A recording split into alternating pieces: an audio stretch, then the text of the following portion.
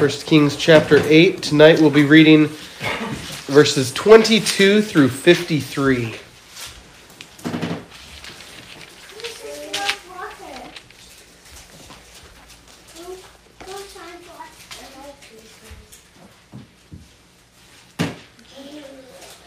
First Kings chapter 8, beginning in verse 22. This is the word of our God.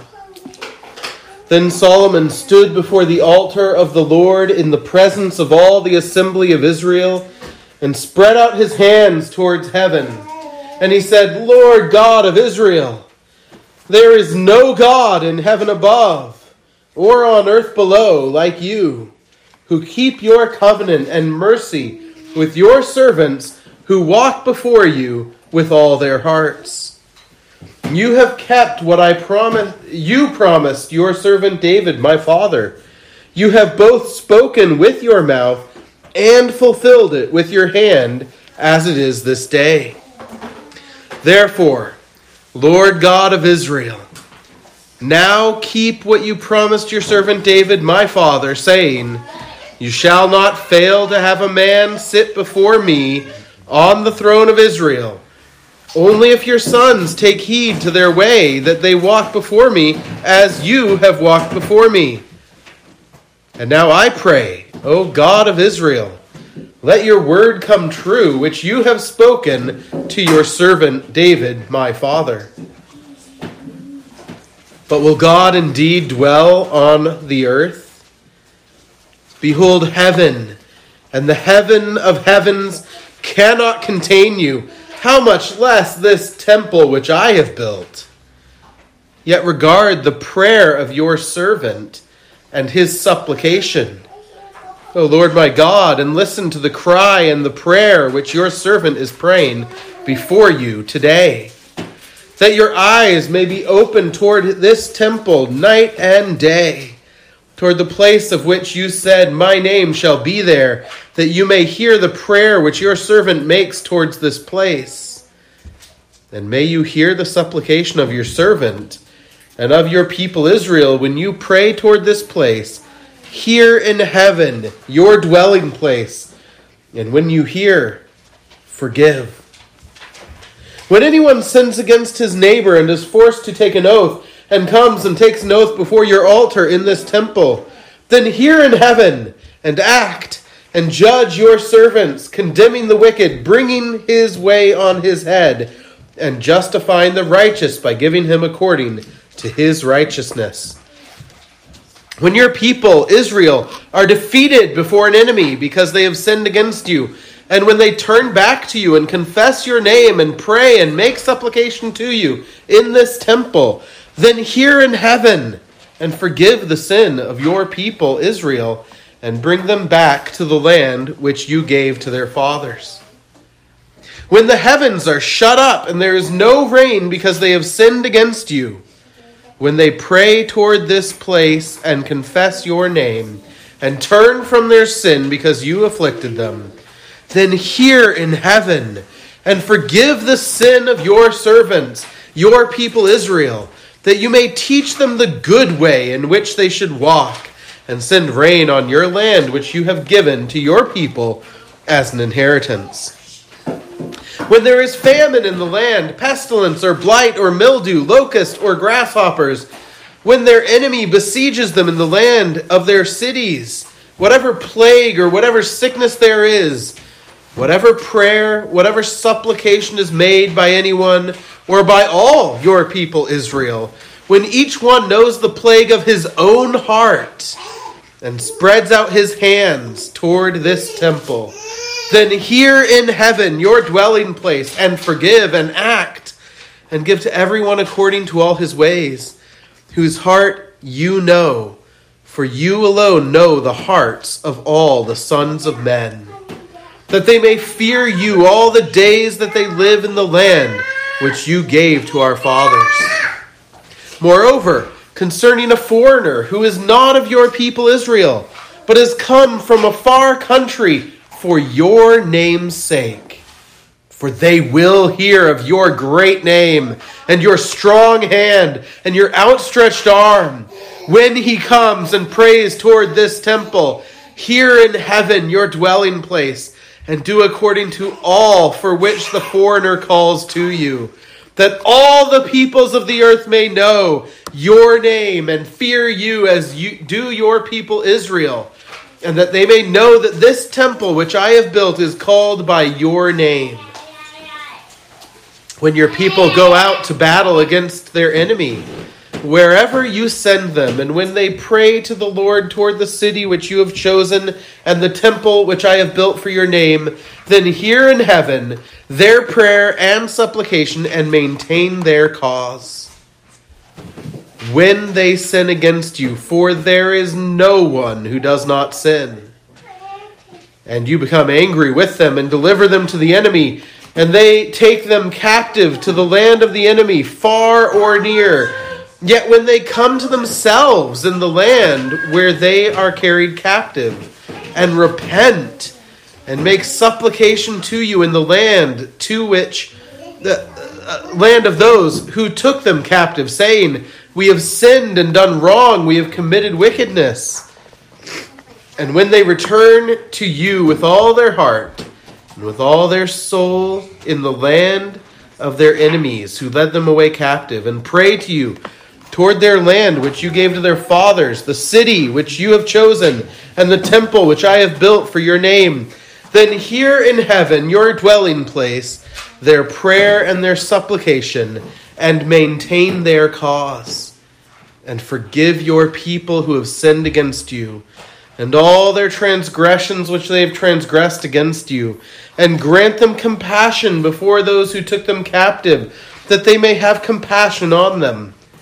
For they are your people and your inheritance, whom you brought out of Egypt, out of the iron furnace, that your eyes may be open to the supplication of your servant and the supplication of your people Israel, to listen to them whenever they call to you.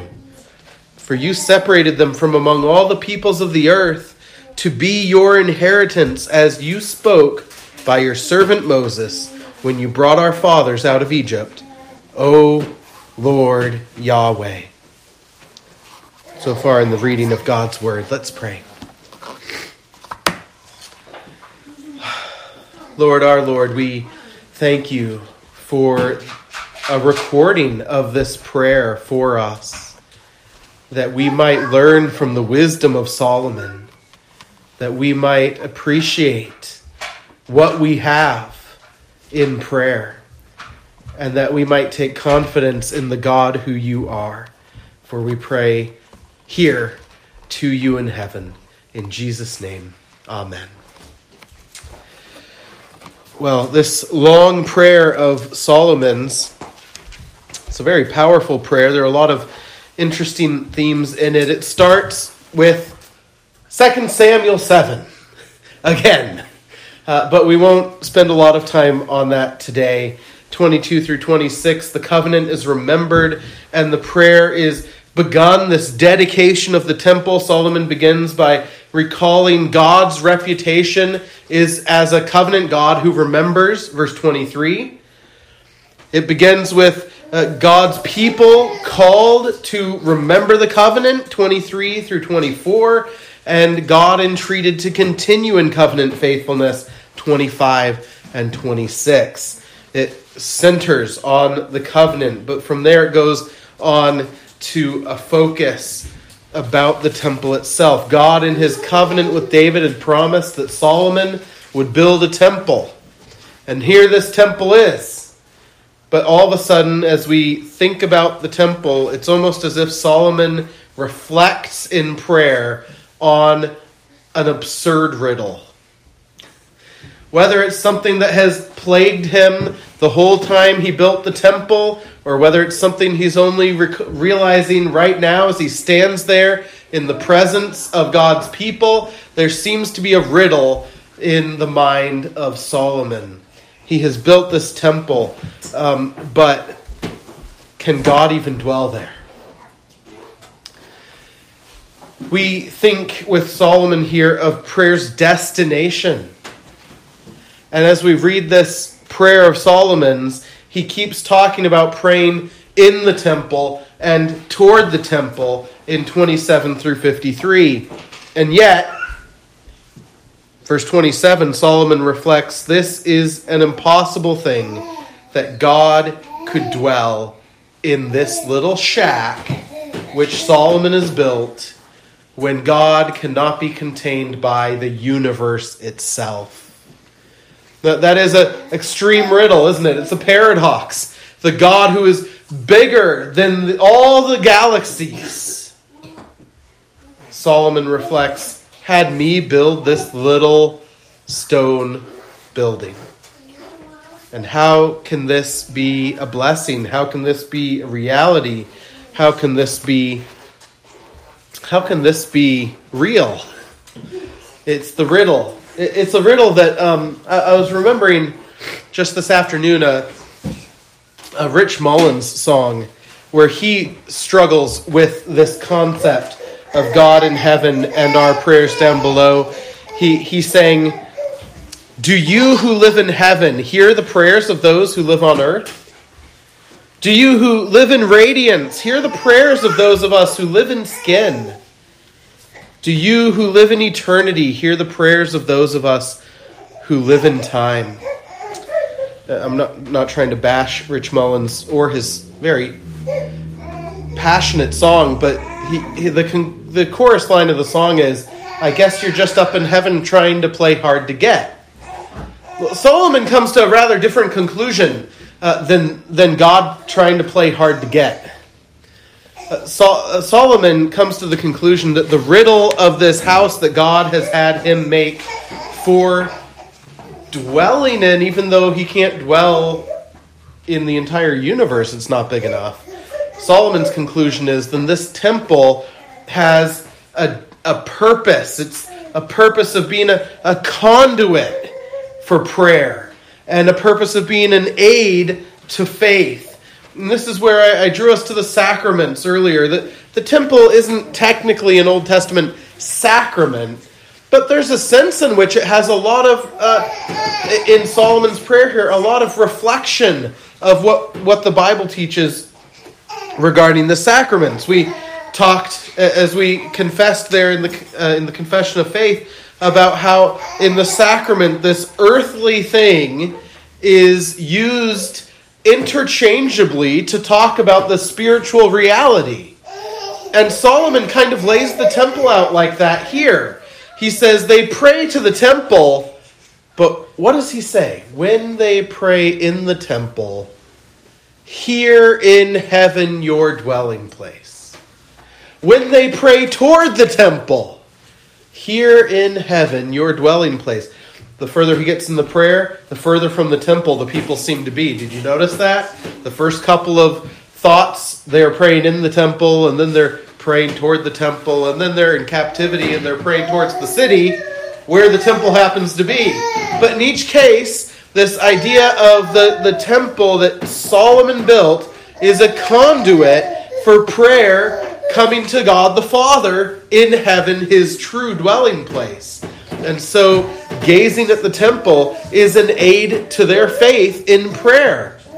We're praying toward the temple, remembering that God is dwelling with his people. And so we have boldness to pray here at the temple or toward the temple with the thought that God will hear us in heaven. And so that the temple itself was not the goal.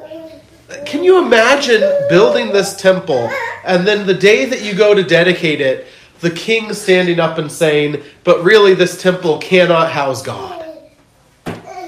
Solomon wants the people to realize that the temple is not the end thing. It's not the destination. It's simply God condescending to our weak faith so that, I shouldn't say our weak faith, their weak faith, so that they had something tangible to remind them of the Emmanuel principle, that God dwells with his people, and providing this temple as a conduit for their faith in prayer so that they might direct their prayer to where God dwells And through this outward shell, God in heaven would hear. Solomon sees it very sacramentally here, and that's, I think, a good thing. I think Solomon's very dedication, as a bit of an aside, Solomon's dedication prayer here stands as a sharp challenge to all these evangelical mindsets that think the building of a physical temple is so important again. Because Solomon is saying all along, the temple was just to get you in prayer to come before God. And the New Testament makes it very clear that we have one through whom we come into the presence of God in prayer. Indeed, Solomon anticipates him. He reflects on God's promise that there would be one of David's line sitting on a throne in the presence of God forever. We no longer have this need for the temple because we have Christ. The temple, he said, that if you tear down, I will rebuild in 3 days. He said, speaking of his own body. We have no need of the temple. The Jews have no more need of the temple because Jesus is in heaven. The temple was an Old Testament sacramental pointing ahead to what Christ accomplishes for the people in prayer.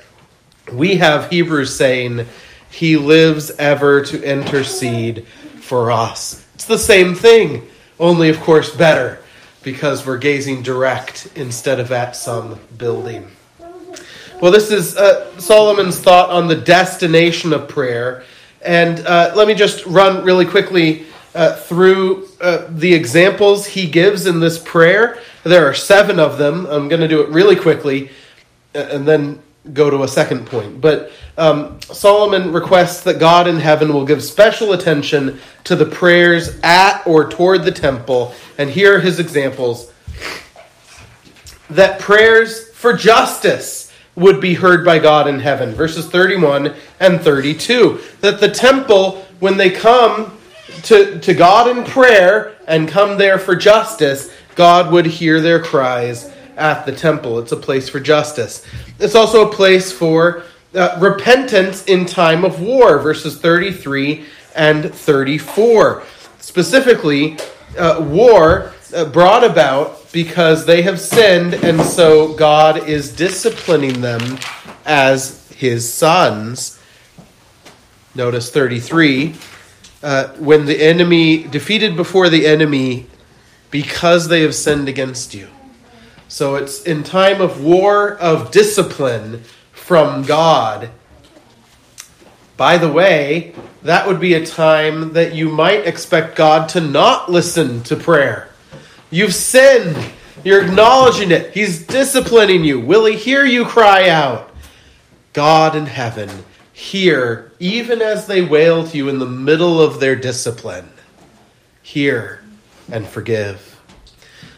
I'm getting ahead of myself there. A third example he gives is a place for repentance in time of drought.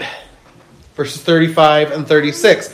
Fourth, a place for repentance in time of famine, plague, siege, etc. Notice that 3 of those in a row are a place for repentance in time of. And he tries to cover all the different ways in which God might discipline his people when they are unrepentant. In fact, verses 33 through 40, in essence, detail a big chunk of Deuteronomy.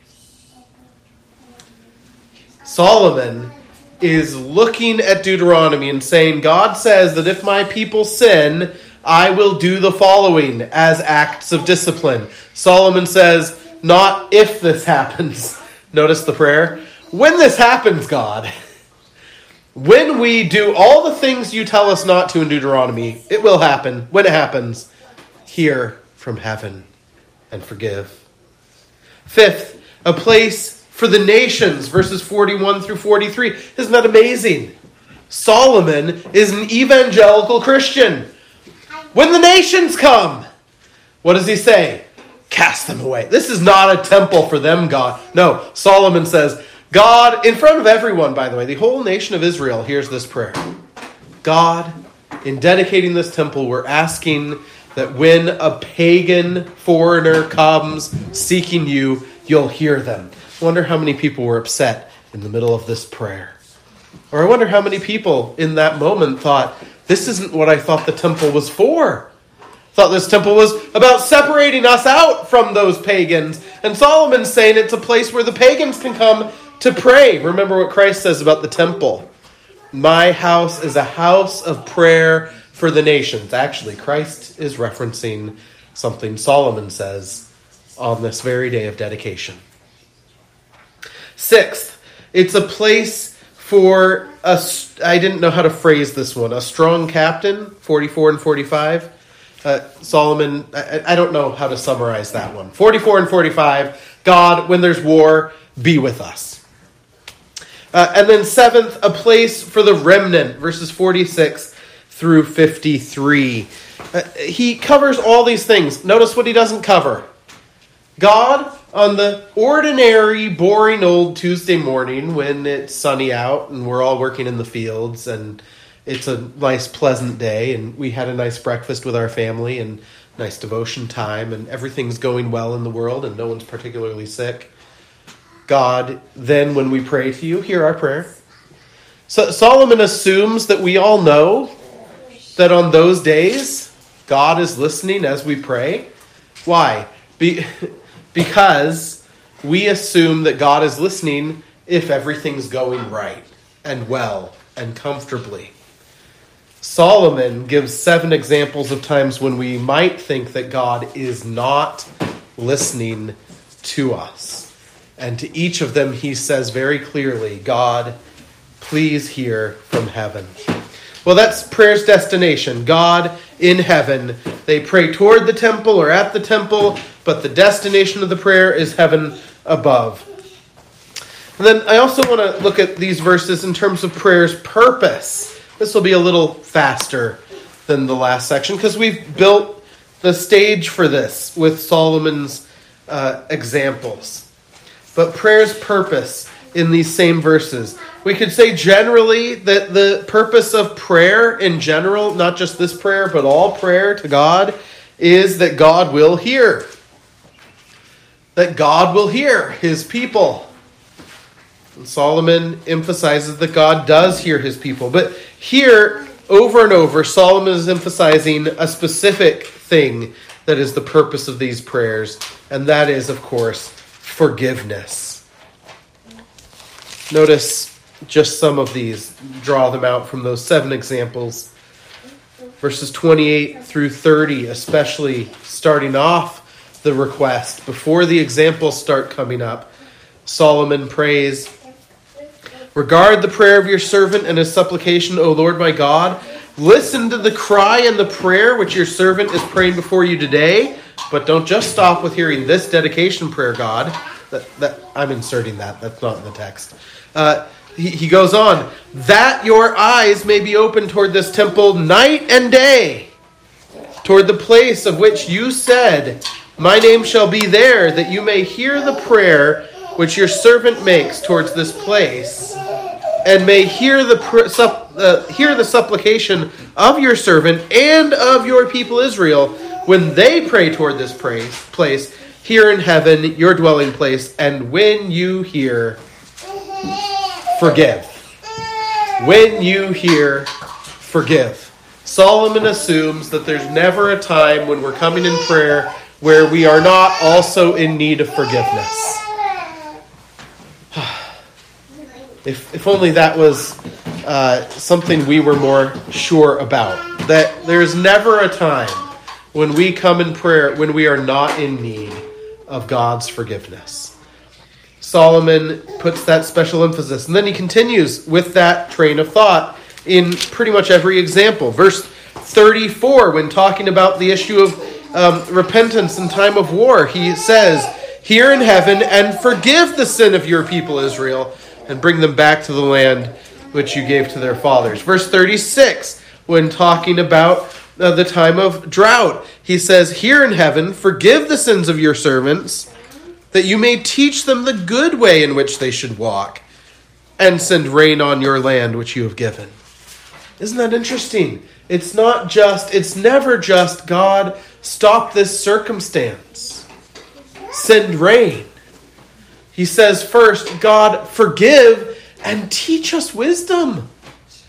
Teach us the way to walk that we didn't have. In fact, Solomon is making a comparison, I think. He's going to do this more explicitly in a moment with another example. But in this example of drought, I think he's making an implied comparison. Why would God send drought at certain times in his people's lives? Because they are already enduring spiritual drought. He says, teach them the good way in which they should walk. The idea is that their lives are dry. They're not walking according to his laws. They're not walking in his ways. Those are the good paths.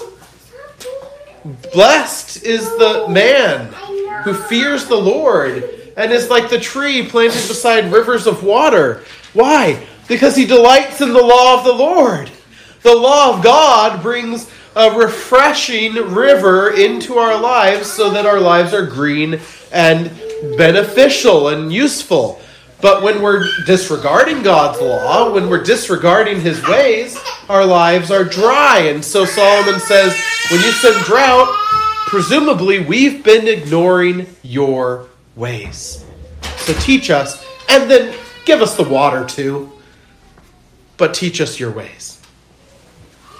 Verse 39, when talking about the etc. example, right? You have famine, plague, worms, siege, anything else.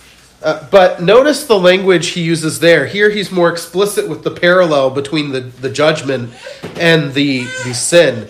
He says in 39, here in heaven your dwelling place, and forgive and act and give to everyone according to his ways, whose heart you know, for you know the hearts of all the sons of men, that they may fear you all the days which they live in the land which you gave to their fathers. I think I started a verse too late. Verse 38. When each one knows the plague of his own heart. So, plagues have come upon the land, Solomon says, but there were already plagues in this land. You think this is just happenstance that locusts devoured all your crops? Your hearts already had locusts devouring. Your sin was devouring you. So God, when you bring the locust, the worm, the famine, the pestilence, the enemies who are besieging your cities so that everything is burnt over and scorched, may you hear those. And it's interesting, he also qualifies. It might be all the people or it might just be one.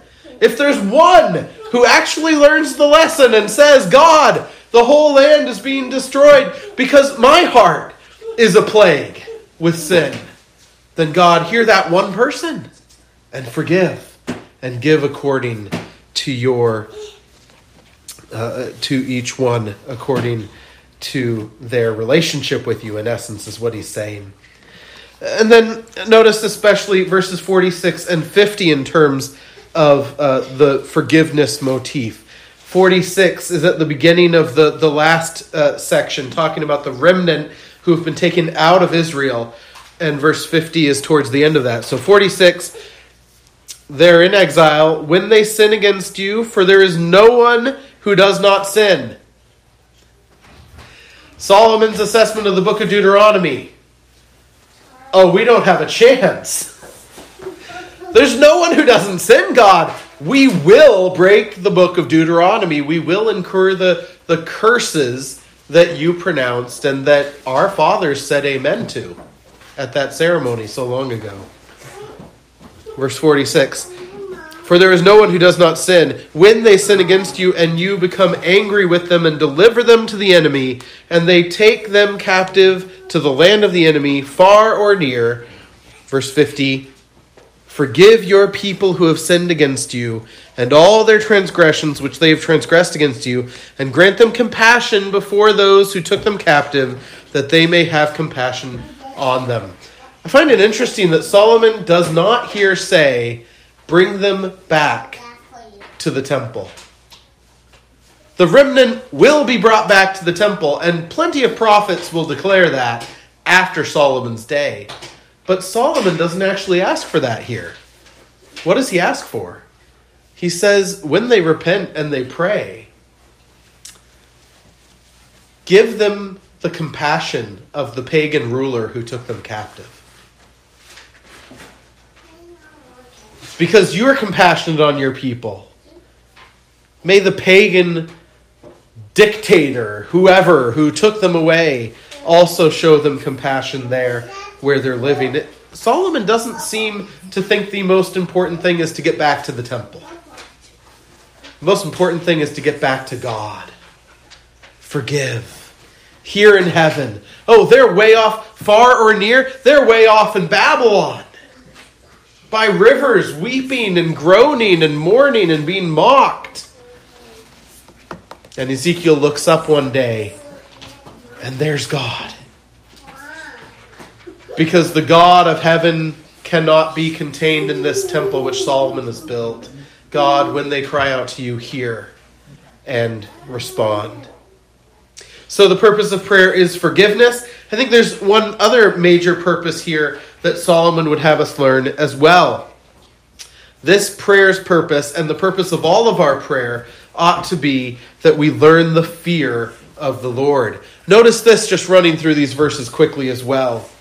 Verse 40. That they may fear you all the days they live in the land which you gave to their fathers. Verse 43. Here in heaven your dwelling place, and do according to all which the foreigner calls to you, that all the peoples of the earth may know your name and fear you. There's evangelical fear, right? Fear for the nations, that they might come to know him as well. Verse 32, there's the need to fear God in his judgment and justice. Verse 45, the nations are to fear the power of God going out with his people. So the fear of the Lord is also essential here as well. Of course, we will not truly repent before the Lord as we ought if we have no fear of the Lord before our eyes. And so, as God did of old, God gave drought and famine and sword and pestilence to teach them the fear of his name. Having learned it, they repent.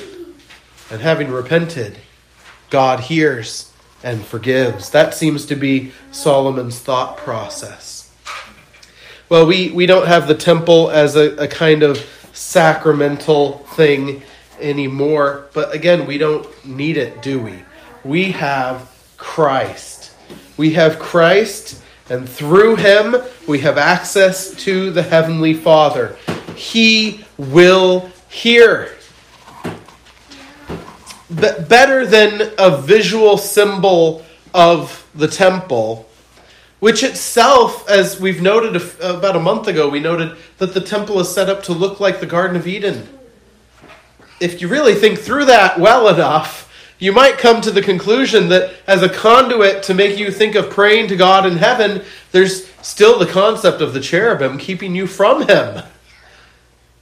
But the reality, Christ, the true temple, through him, we know that the Father will always hear us. Why? Because in him, the Father is well pleased, perfectly pleased. So if he is the conduit, the deliverer of our prayer, the intercessor of our prayer, the Father will hear and will forgive. He pleads the merit of his own blood. The Father will hear and he will forgive. And so we need to grow in the fear of him. I think we also should contemplate just momentarily. I'm going to plant the seed and let you think more about it. So that the New Testament doesn't only talk about Christ as the temple, but also talks about us as the temple. the church is the temple, the spiritual reality that the temple pointed towards.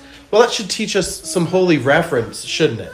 When we think about all these things that Solomon has said about how God receives prayer, and when we contemplate that Christ says that the temple is to be a house of prayer for the nations, there are a number of things we could take away from that.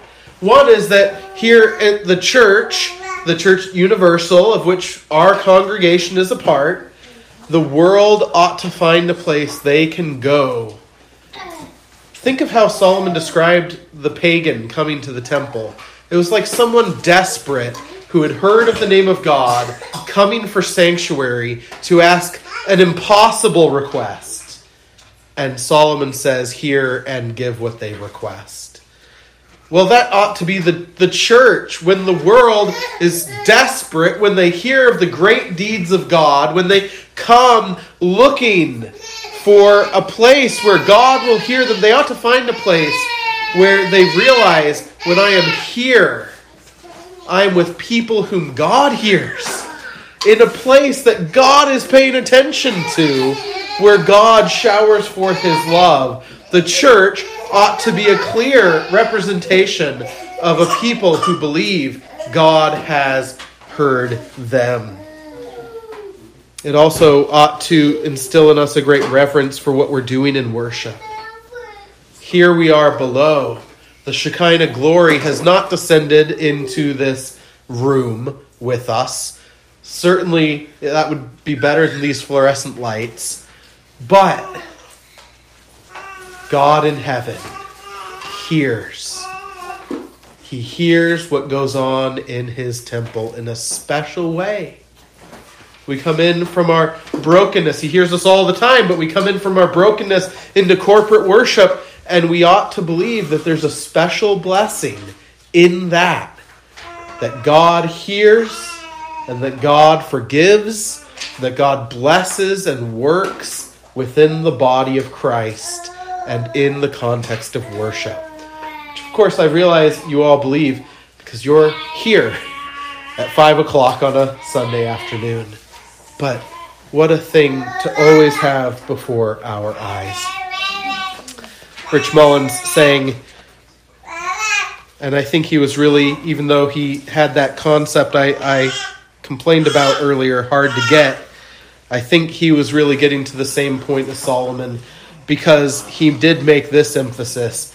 You who live in radiance, do you hear the prayers of those of us who live in skin? Well, of course he does. Because he took on our skin and suffered and knew all that our skin knows. And in his perfected, glorified skin, he is in heaven, the conduit that we have.